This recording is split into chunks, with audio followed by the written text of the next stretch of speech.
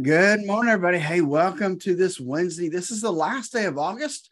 And hey, we start the third month of the third quarter, September tomorrow. And I know everybody's ready for Labor Day and to have a little bit of downtime. So glad you're able to join us today. Hey, we'll talk about what's happening in the marketplace coming up next with Dave. Morning, Dave here. It's 8:41:19 before 9. Time to check in on your money and see how Wall Street is abusing your retirement funds. Phillip Statler is on the line from Statler Financial Services in downtown Sebring. And Phillip, I think Jay Paulson really needs to do another one of those take-a-pill speeches and reassure the world that he's not suddenly turned into the not-so-jolly green giant, because things are looking like we might see an even bigger interest rate increase this coming month than we wanted, looking at the reports we got in, right? You know, I'm telling you, I'm looking at the overall reports that came in yesterday, and there's it's one of those things that you and I talk about. Good news is bad news, and everything was good. Consumer confidence was up. You know, there's more job openings available. Not that many more people quit their jobs.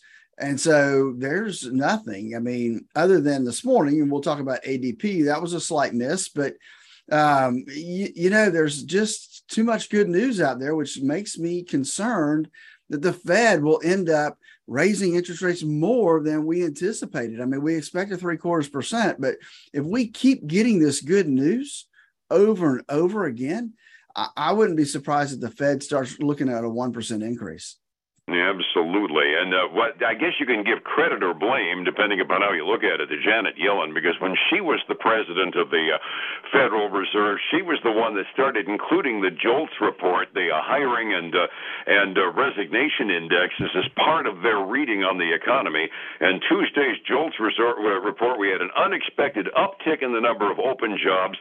The quit rate fell to a 14-month low, so the Great Resignation is slowing down. And in a vacuum, you'd call this all good news for the economy. But as you say, with an overheated, or at the very least very darned healthy employment picture, that's exactly what the Federal Reserve wants to slow down. And that speech that Paulson gave at the end of the Jackson Hole retreat last week, there will be pain.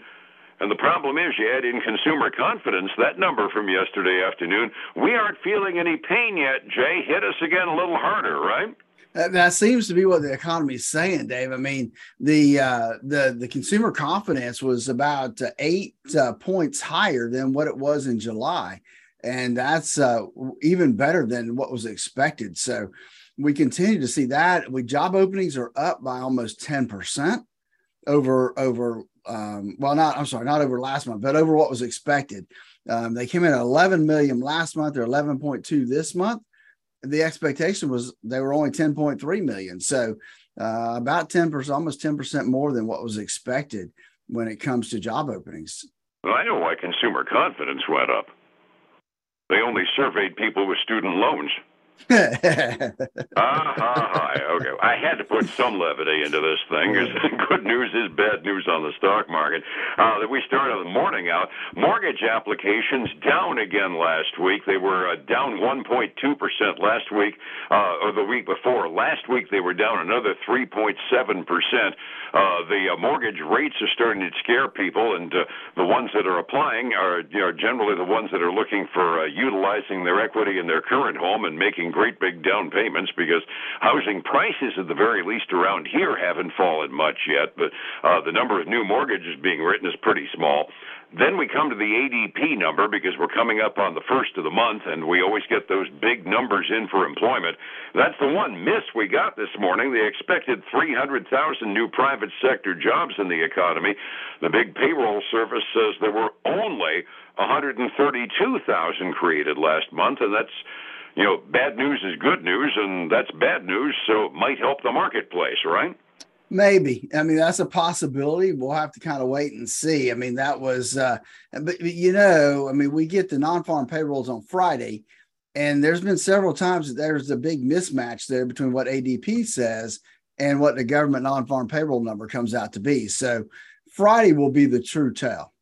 Absolutely. It helps to keep in the back of the mind ADP is almost always wrong on the numbers, but the absolute numbers aren't half as relevant as the direction. And if we're looking at a miss on the private sector by that quantity, I got to assume we're going to probably have some sort of a miss on the gross non-farm payroll number. We get to the point, all of that put together, yesterday's data resulted in another drop. The Dow was down another 308 points yesterday. That's almost a full percent. Standard & Poor's down more than a full percent, down 44. And the NASDAQ was down 1.12%, down another 130, another 134 and a half.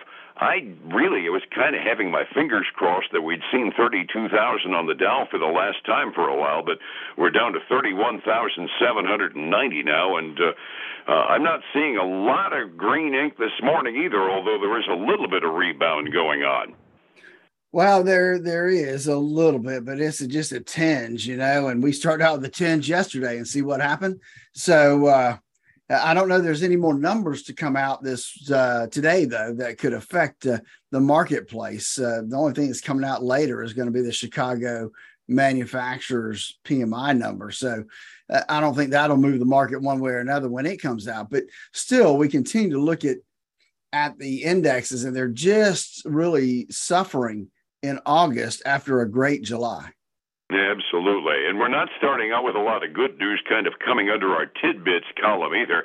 One of the companies that has a store here in town, Bed Bath & Beyond, announced early this morning that in response to all the problems they're having, they're laying off 20% of their staff and expect store closing announcements coming soon. Let's keep our fingers that the Sebring location is not on the store closing list. We'll find that out as time goes on.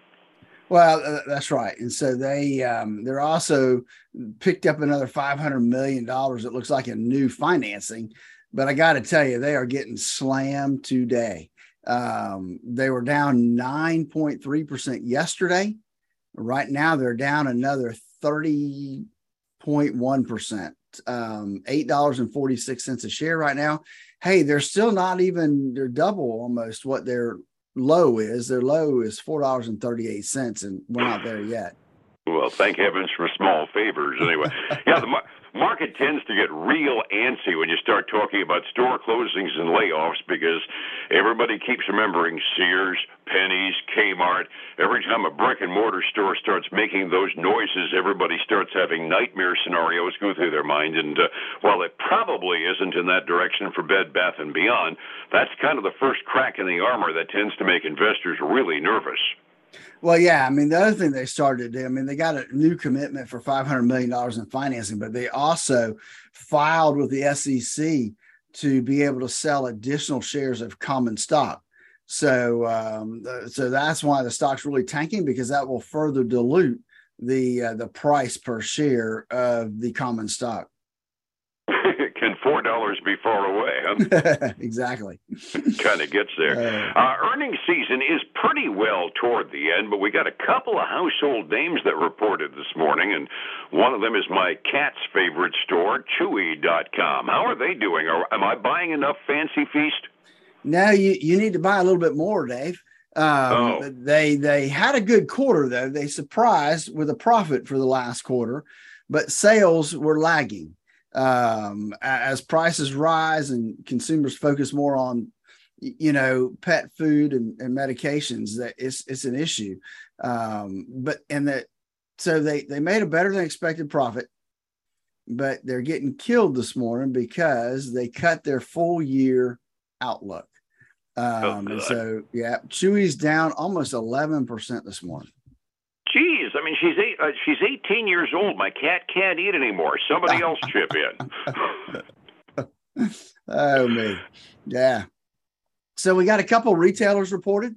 Designer Brands, which is a footwear accessory retailer, they had better than expected profit and revenue for this last quarter, and they came out and raised their full year guidance. So Designer Brands doing well. They're up 3.3% this morning. The other retailer I have is kind of maybe the other spectrum is Express. They're trading down this morning. They missed on revenue.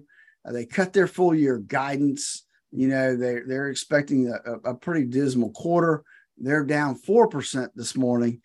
and let's just put it out there. They're a pretty inexpensive stock. You want to go buy some, Dave, but you might can do it. It's only right now $1.84 a share. Ooh, I could buy a few shares of that. I think I got a 20 in my pocket. I can be a major stockholder. It's almost becoming a penny stock.